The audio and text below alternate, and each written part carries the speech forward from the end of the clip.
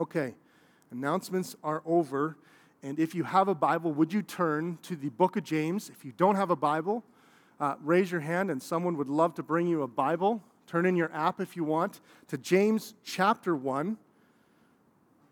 We have an extremely important text here this morning. And I'd like to read it out for us.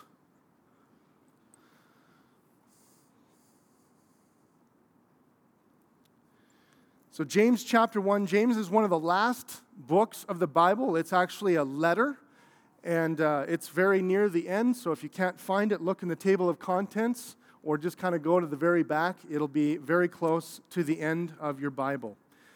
And so starting in verse 5 of James chapter 1, if any of you lacks wisdom, let him ask God, who gives generously to all without reproach, and it will be given him. But let him ask in faith, with no doubting, for the one who doubts is like a wave of the sea that is driven and tossed by the wind. For that person must not suppose that he will receive anything from the Lord. He is a double-minded man, unstable in all his ways.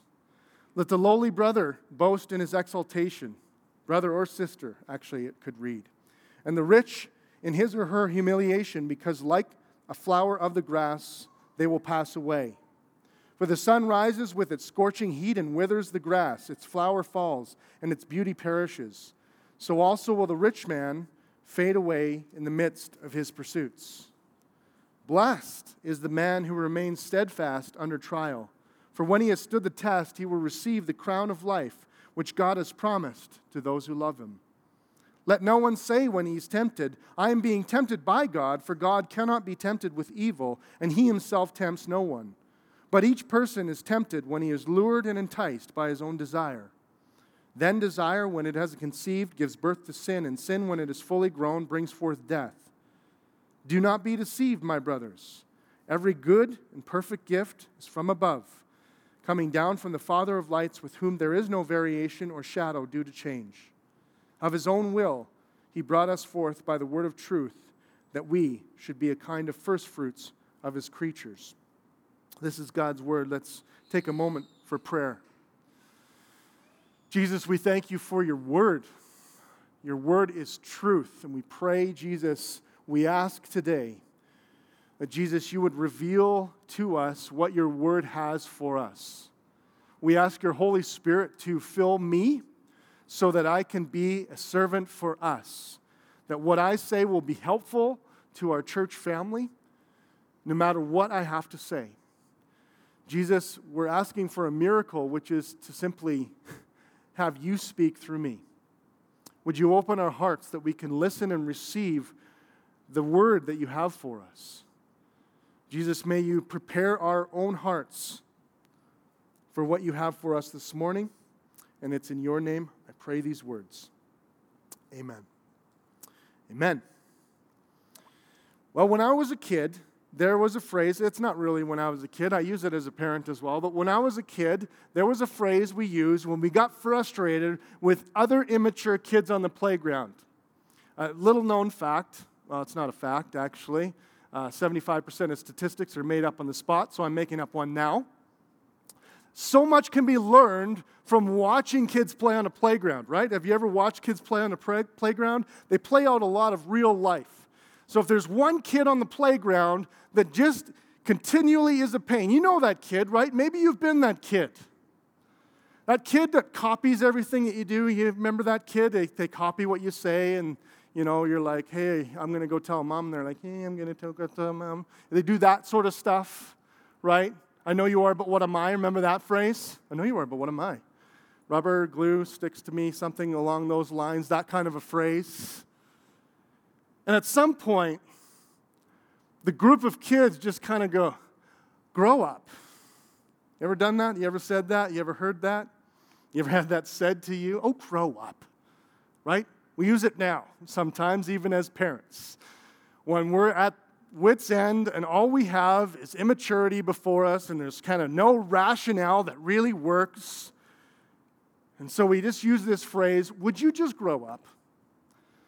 Now, here's the crazy thing, is that I really think, not in a condescending way, but in a very real way, that this letter of James, written to a number of Christians, is his way of reminding the Christians, would you just grow up?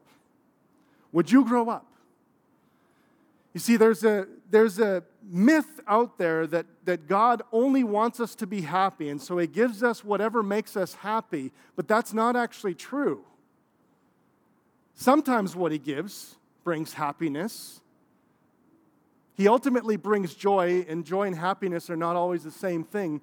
But when God has children, He wants them to mature.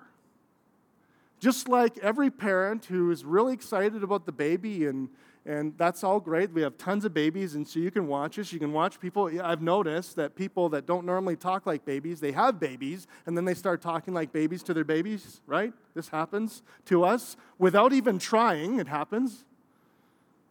But when babies grow up, we don't expect that they talk like babies. We don't even like it.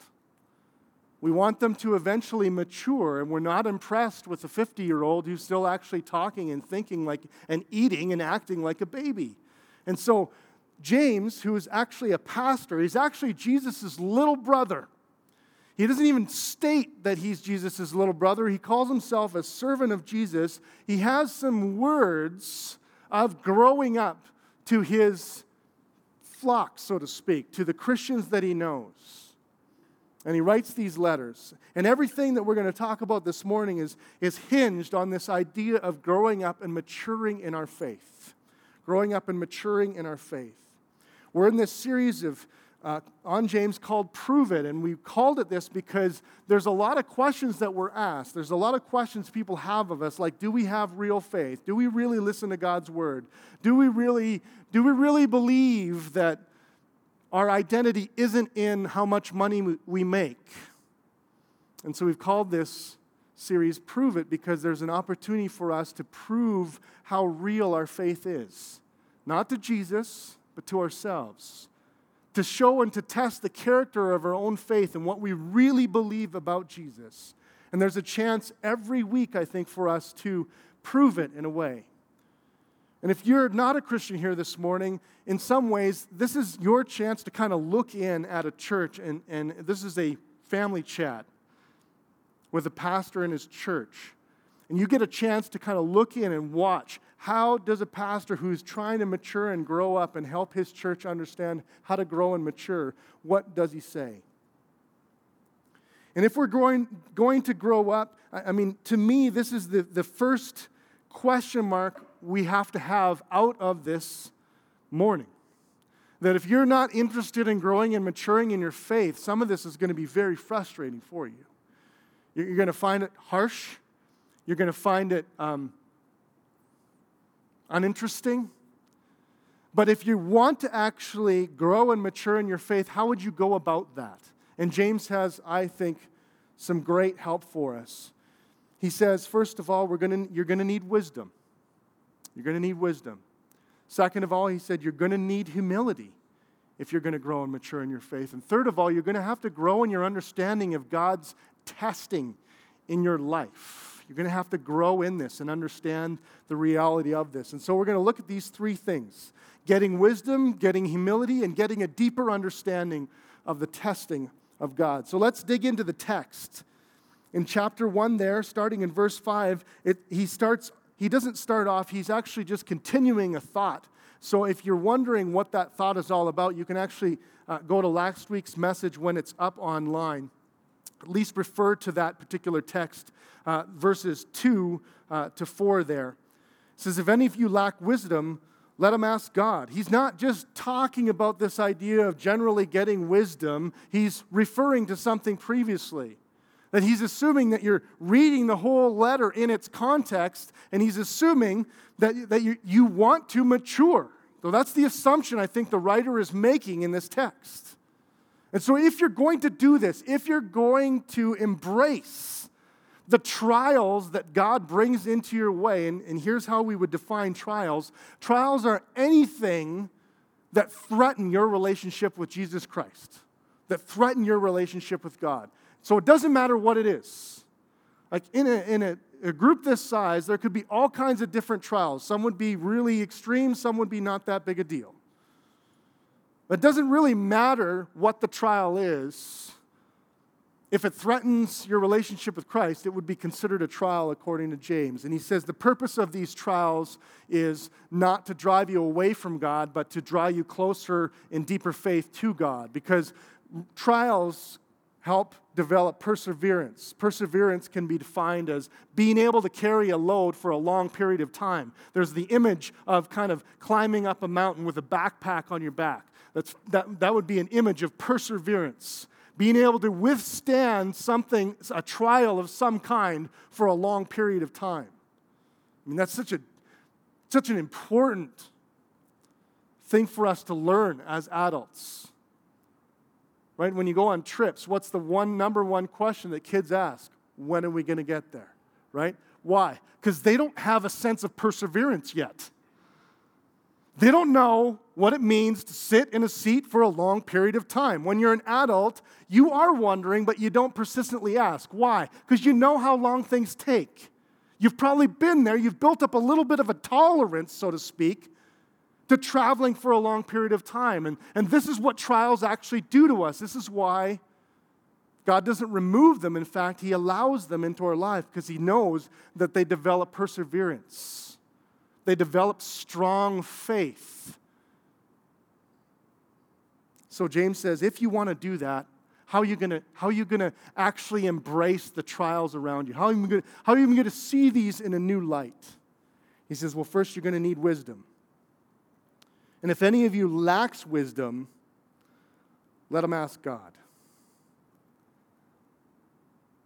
Now, don't confuse wisdom here with knowledge. Sometimes we in our culture confuse these two.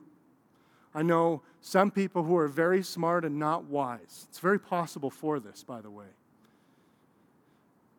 Knowledge is something you can learn at university or in a book. You can be taught. Wisdom is something that exclusively is reserved actually for God.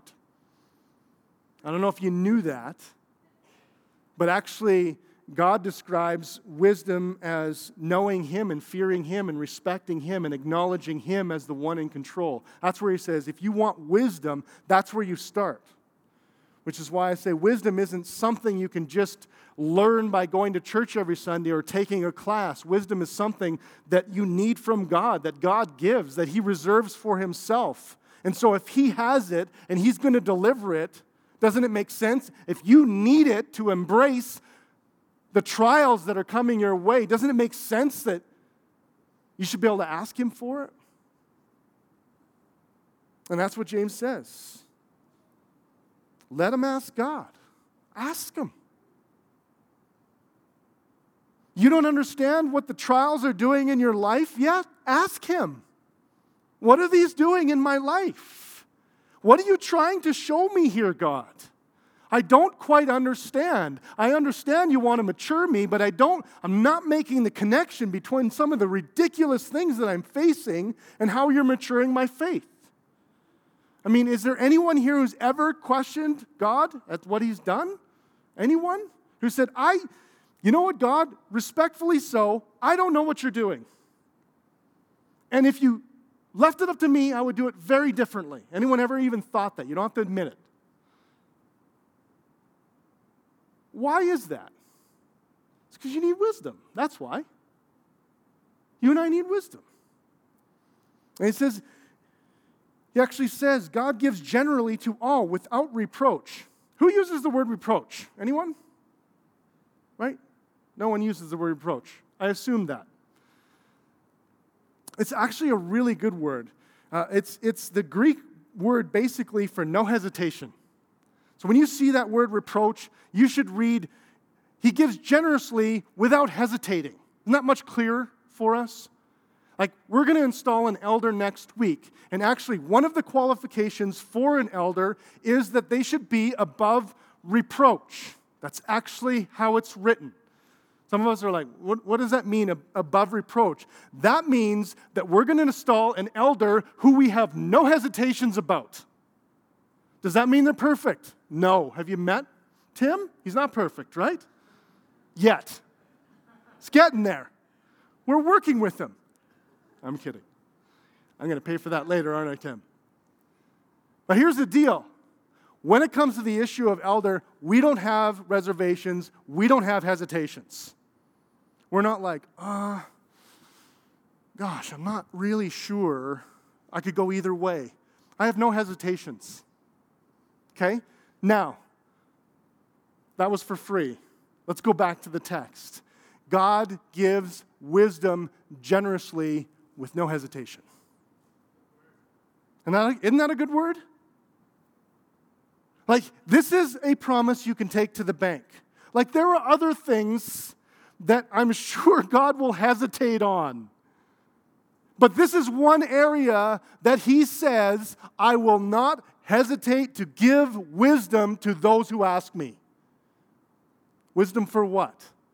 Wisdom to embrace the trials. If God's wanting to mature your faith, if Jesus wants you to grow up and develop in him, and you say, I would like to mature and develop, and I would like to understand how you want me to do that, but I can't put the dots together. Would you help me put the dots together? Guess what he says? I will do that.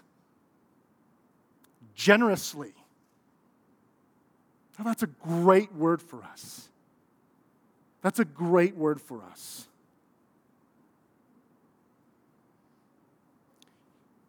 I think here there's a continuation of James's thought. He says, let him ask in faith. I think I'm moving ahead here, Rob, a little bit faster than I should be. I think you're going to have to help me because I'm not. Nope. Let's go back here one.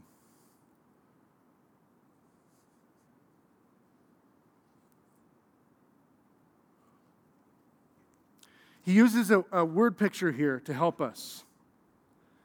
That if God gives without hesitation, if God gives generously to those who ask for wisdom, doesn't it make sense that you should not hesitate in the way that you ask? Doesn't that make sense to you?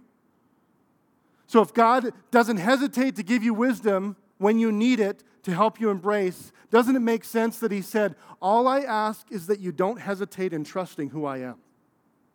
That's why it says, but let them ask in faith with no doubting. This doesn't mean you've never had doubts in your life. That's clarified there in verse 6 or verse 7 where it says, don't be double-minded. What does it mean to be double-minded? It means to be wishy-washy. That's the best phrase I could come up with. You ever met someone who's wishy-washy? Are you someone who's wishy-washy?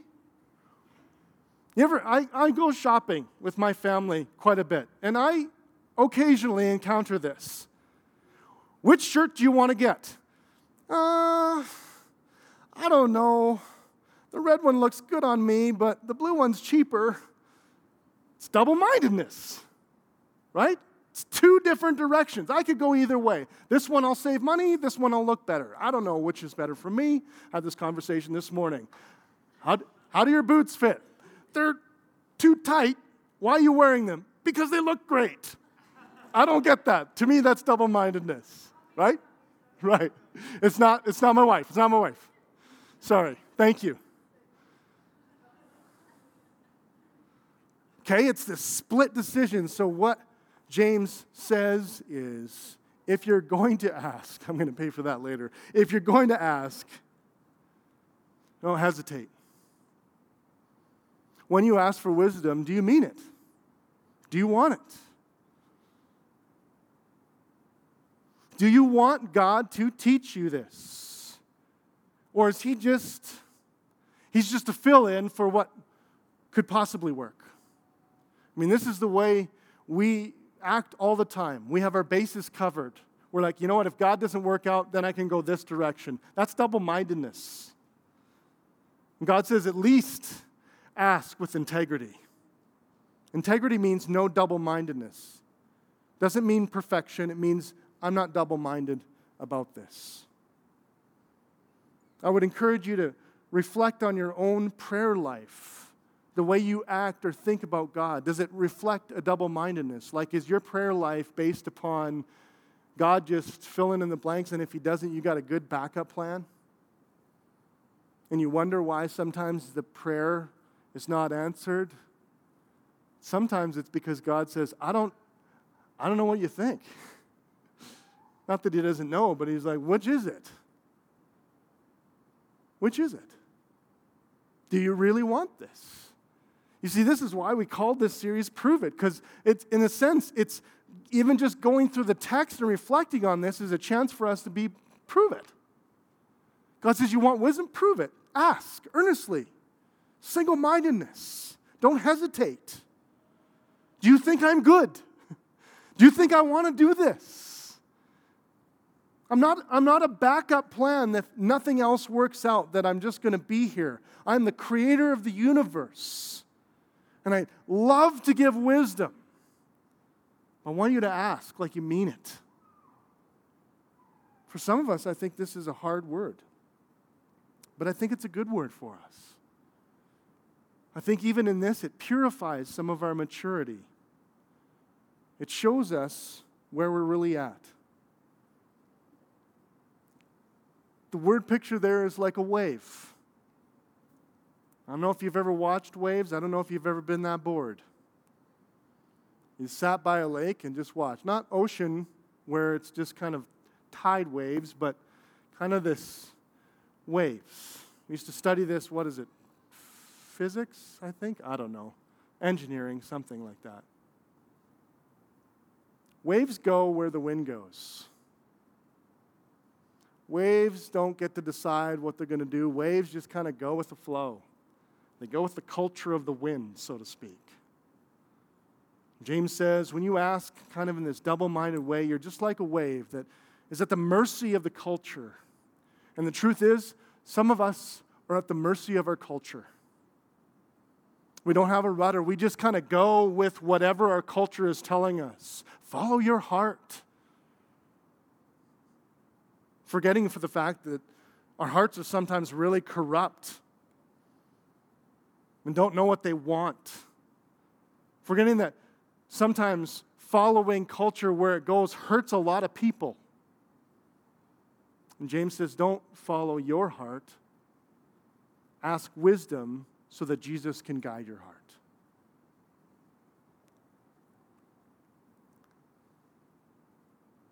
The second thing he says is found in verses 9 to 11. Let the lowly brother boast in his exaltation and the rich in his humiliation, because like a flower of grass he will pass away. For the sun rises with its scorching heat and withers the grass, its flower falls, its beauty perishes. So also will the rich man fade away in the midst of his pursuits. He's not talking about a particular rich man here, or men in particular. It's actually talking generally about people. But there's this contrast going on that James wants us to understand. Now, you have to remember a little bit of the context of this letter. It's written to people who have been scattered because of economic persecution in some ways. And so when the church began, actually what happened is they were scattered through persecution. That's why he writes at the very beginning there, to the 12 tribes in the dispersion. As the people who followed God and followed Jesus Christ were dispersed across the known world at the time, they had moments of deep discouragement. And as they showed up in places where they suddenly were the minority, the complete minority in their culture, they were taken advantage of. Because they followed Jesus, they could be left out of business deals that normally they would have been able to have some credibility. They didn't have any protection like we would have from our government or anything like that. And so there would have been really wealthy people that would have kind of preyed on these people. In order to make a living, these people would have ended up selling their land or selling things that were really important to them. And because they were in need of food, they could jack up the prices. This stuff never happens today, by the way, right? The wealthy never take advantage of the poor today, so thankfully we're long past that. Did anyone catch my sarcasm there? Okay, so you know how this is. You know this still happens. That there is places in our world where people are taken advantage of specifically because they're poor and don't have resources. And the wealthy people were preying in on this. They didn't care. It's an opportunity to make good money. So when James writes to them, this is something that means a lot to these people. They're in this. I know some of you, the second thing I would say, if some of you are like, you would put yourself in the poor category, but I would have to say to you, that's not true. The majority of us who live in North America are not poor, even though we may even live below the poverty line. The definition of poor is you don't have enough food for the day. There's very few of us who fit actually in that category. So we're actually the rich people in this story. If we're honest with ourselves and we're honest with the text. So try not to excuse yourself like, I'm a student, so I'm poor. No, you're a student. You're actually quite wealthy on the wide spectrum of the world. Some of us are really wealthy. According to the way we would mark wealth in the world, I am very wealthy. I rarely consider myself that. That is not what I tell my children when they ask for something when we go shopping. I'm one of the wealthiest people in the world. I'm in the top 5%. I never say that. So I understand what it means to want to distance yourselves from this text, but here's what the text is trying to drive at. What James is trying to say is, don't base your identity on whether you have money or you don't. Doesn't matter, he says. So he's talking to poor people generally. Commentators and scholars are kind of undecided on whether this is a Christian person or a not Christian person. I personally think that it's a Christian person that he would be talking about. He would be talking to a Christian wealthy person. But I could be wrong about that. But this is what James seems to be saying. If you're poor, guess what? You're wealthy in Jesus. If you're rich, guess what? Your wealth doesn't really come from your wealth, it's in Jesus. So it actually doesn't matter whether you consider yourself wealthy or not wealthy. What matters, James says, is where your identity is. Now, I don't know very many things like why this conversation about money so quick and early in the text. Honestly, from my very few years of pastoral experience, it seems probably the number one primary place where people seem to get tested is in the money department. Amen? Is there anything that calls your prayer life out more than lack of money? Anyone? Right? Is there anything that tests your faith in God like the thought of going without money? I don't know if there is.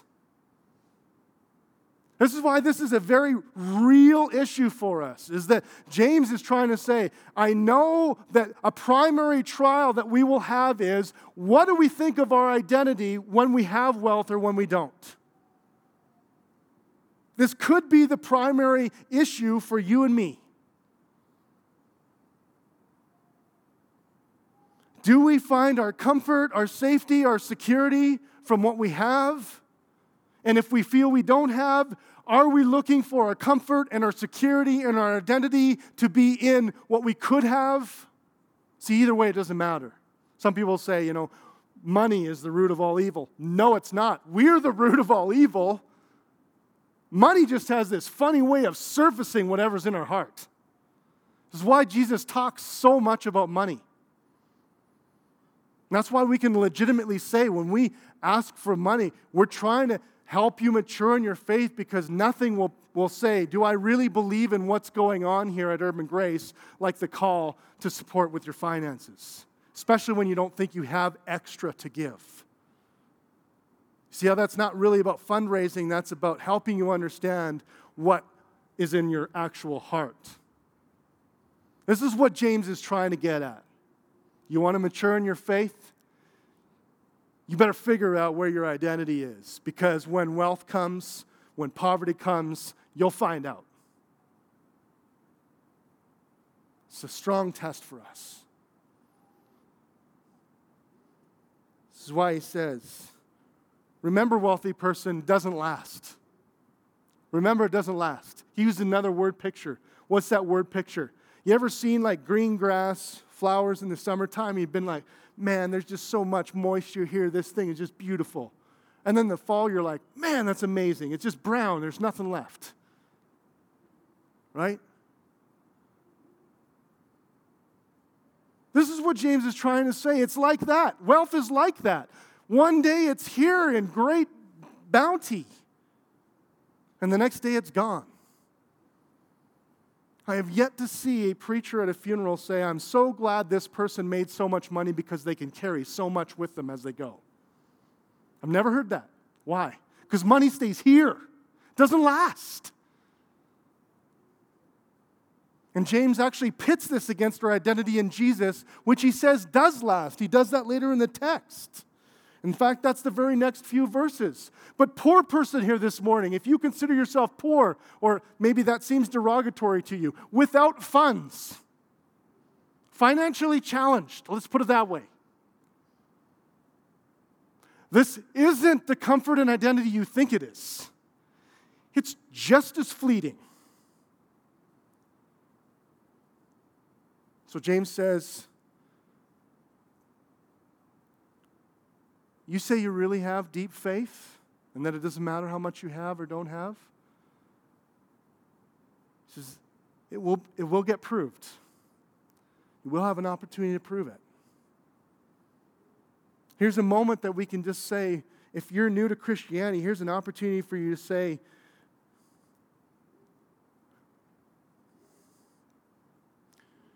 that identity, true identity, long-lasting identity can only be found in Jesus Christ, in someone that's long-lasting or eternal. Only Jesus claims to be eternal, forever. How do you place your identity in Jesus? You trust in Him, and instead of using your own works, your own example, your own working to get in a relationship with God, you trust in Jesus who willingly offers His identity to you. And that switch that happens through belief is a very important one. And some of us have deep identities in what we do. Maybe you say it's not in money. Yes, but it's in a position that you have. And your confidence comes from your position. Your confidence comes from who you know. Your confidence comes from what family you're a part of. Your confidence comes from, I can get a job wherever I want and everyone wants me. Your confidence comes from that. And James says, there comes a day when that'll all be taken away. And what will you have when that is gone? The story continues in James. The story continues. If you're going to mature in your faith, you're going to have to get really tested. Not like tested for, oops, did I skip? Go back for me, Rob. Not tested like you think you're getting tested, but a different kind of testing.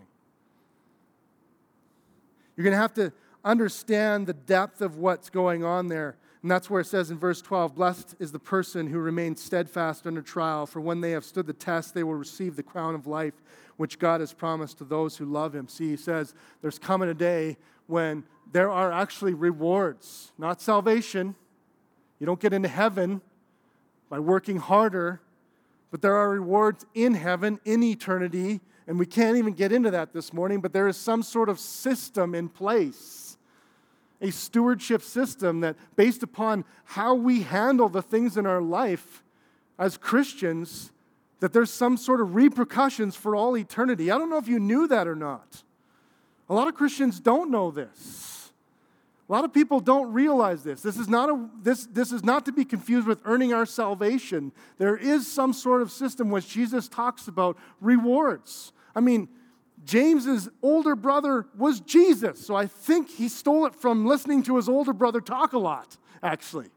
A lot of scholars say that about all the stuff we find in James. Boy, that sounds like Jesus. Well, that makes sense. They're related.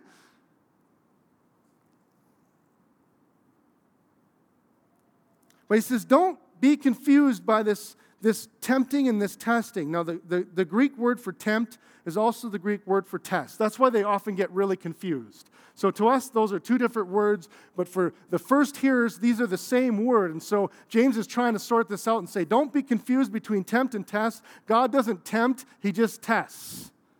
God Himself is not tempted. He is tested, though. Jesus was tested in the desert.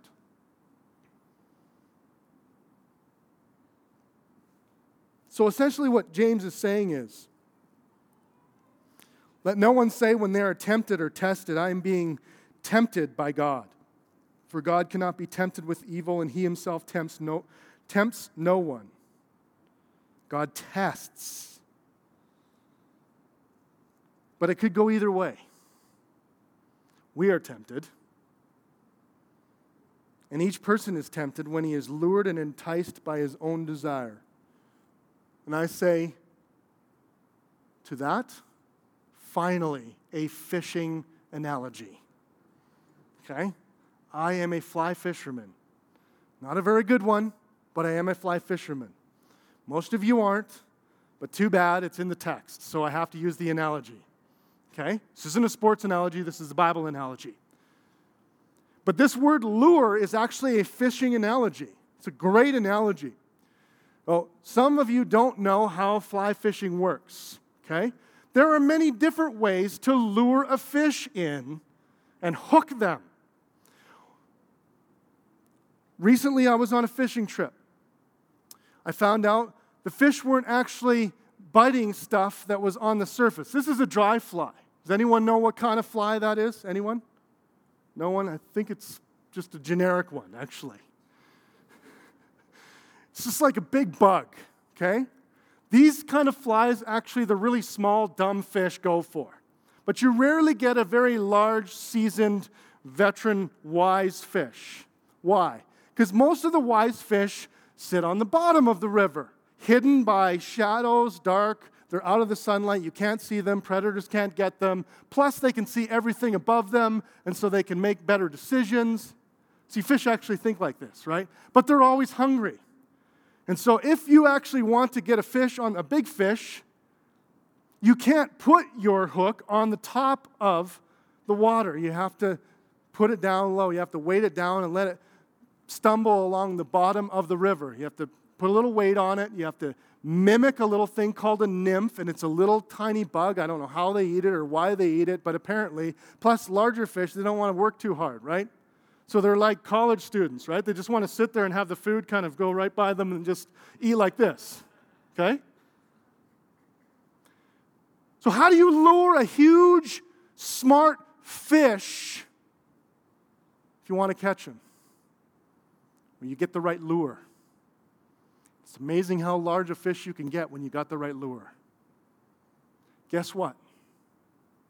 You and I have desires. We're very different. They may be different desires. Some of you have sexual desires, and they're out of control. Some of you have financial desires, and they're out of control. Some of you have family and friendship desires, and they're out of control. They run you. They rule you. Some of you have power desires and identity desires. And guess what? Satan's like an incredibly smart fisherman who will use a lure and he'll get you. That's where he's out to do. Now, why did I tell you all that stuff? Because God actually wants to mature your faith, and Satan, your enemy, wants to destroy it. So God wants to take your desires and mature you and help you and understand you. He might allow them to help test you, but Satan just wants to hook you. He just wants to destroy you. He doesn't care. His goal is not to make you a more faithful Christian in Jesus Christ. His desire is to hook you and get you so distracted you'll be downstream, nowhere near the food source. He wants to rip you out of the water and have you gasping for air. He wants to fill at you. That's his desire. That's not God's. That's why it says God doesn't tempt you like this. He doesn't use your desire to hook you and get you and destroy you. So we've got to pay attention to our desires. And if you want to mature in your faith, you're going to have to pay attention to your desire, your blind spot, so to speak, because I can guarantee you Satan is custom making lures for you.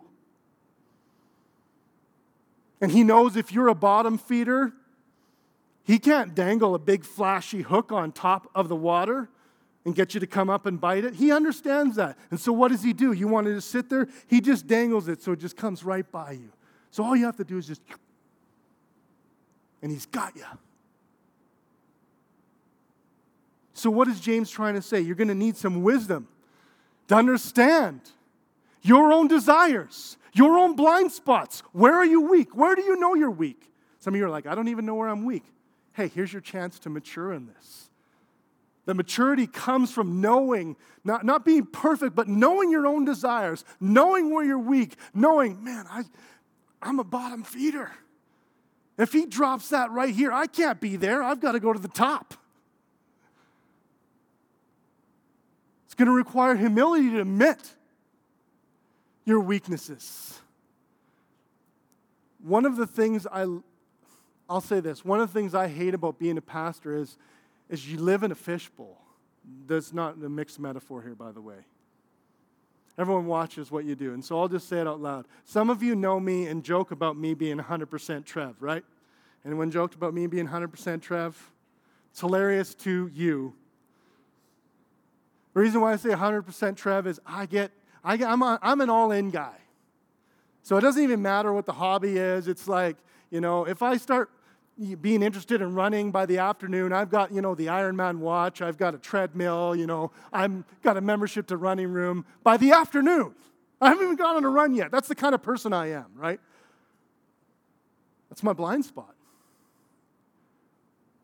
I'm not always enticed by these really crazy, destructive things. I'm enticed by the slow taking over of my attention. That I can get sidetracked by things like running. I can get sidetracked by things like sports. I can get sidetracked by things like hobbies. Far easier than I care to admit. I hate that about myself, but I know that's my blind spot. I know it's my weakness. And if I don't want to get lured in by those desires that really aren't evil desires, they're just desires. But if I don't want to get lured in with them, I've got to tell my wife, babe, if you see me going after these things, you have to tell me. My friends, if you see me just kind of going all in too much, I want you to say something or at least like poke fun or joke because this is a blind spot for me. I know this is a weakness. I know this is a desire that can turn bad fast. So see what I mean?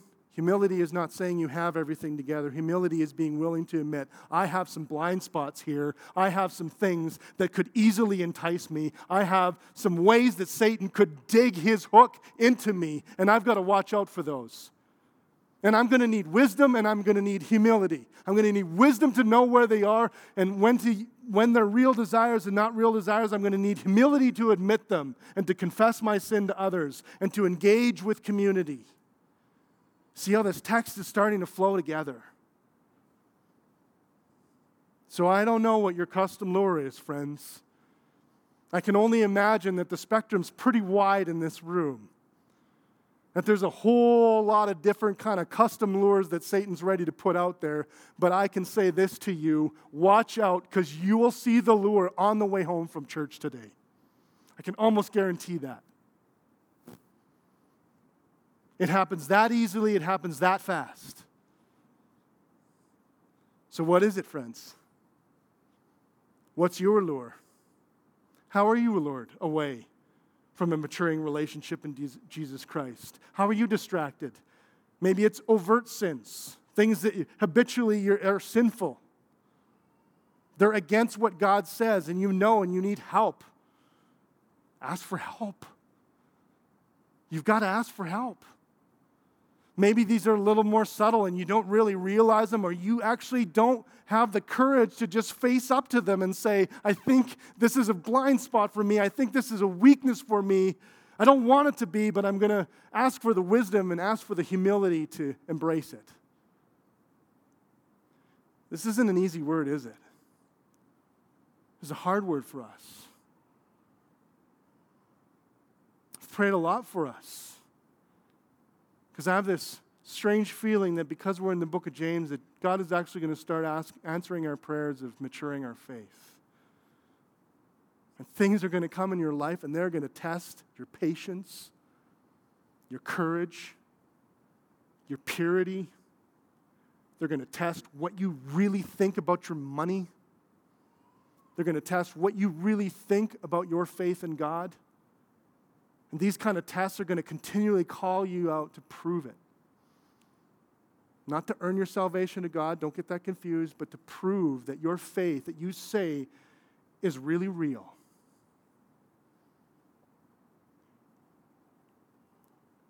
James ends simply by saying, one of the things you're always going to have to make a decision on is whether you believe God is actually good and He actually cares and wants to mature your faith. That's why it says in the text, don't be deceived, my brothers. God is always good. It's kind of like his last word is if you think all these things are coming to you, because there's going to be a temptation. How many of you, this temptation is, hey, I've done all this for you, God. What are you doing to me? Why do we do that? Because we don't believe God actually is good and has His best intentions for us. We think He's doing something wrong. And so He says, don't be deceived. Every good and every perfect gift comes from the Father. I can't go into the whole text. All I can say is, one of the things you are going to have to decide if you want to mature in your faith in Jesus Christ is, do you believe that God is always good? You're going to have to make that decision before you move on. Because everything else relies on this very thing. Because if He's good, then what He's bringing to you is going to be helpful, not harmful.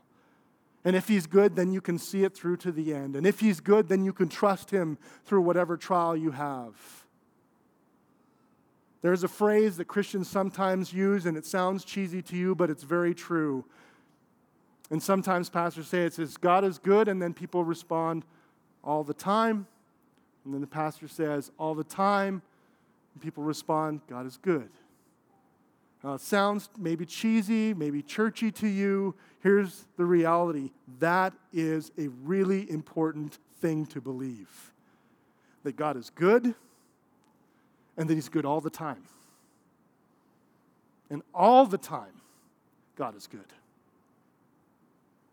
And so I leave you with that decision as I call the band up.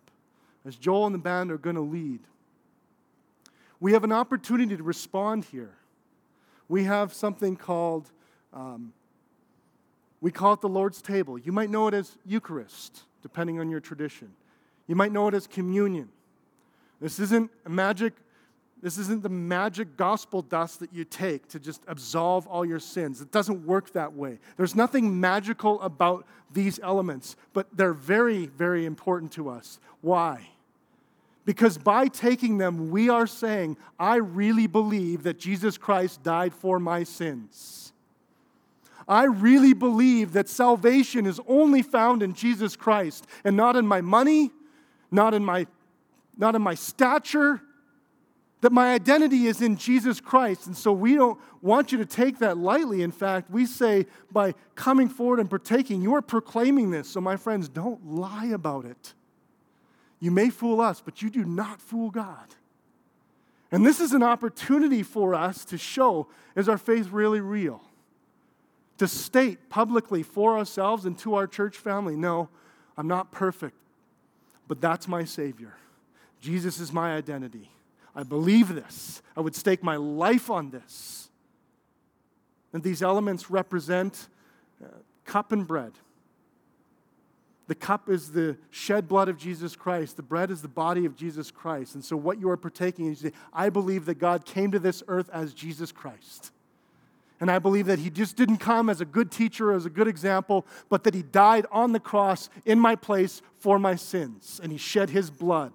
And because of His shed blood and my trust in Him, I have forgiveness of sins. And so it's a way of proclaiming that your identity is in Jesus Christ. And so there's an opportunity here, friends. Do you believe Jesus Christ is your full identity? Do you trust Him as your Savior? Come forward and prove it.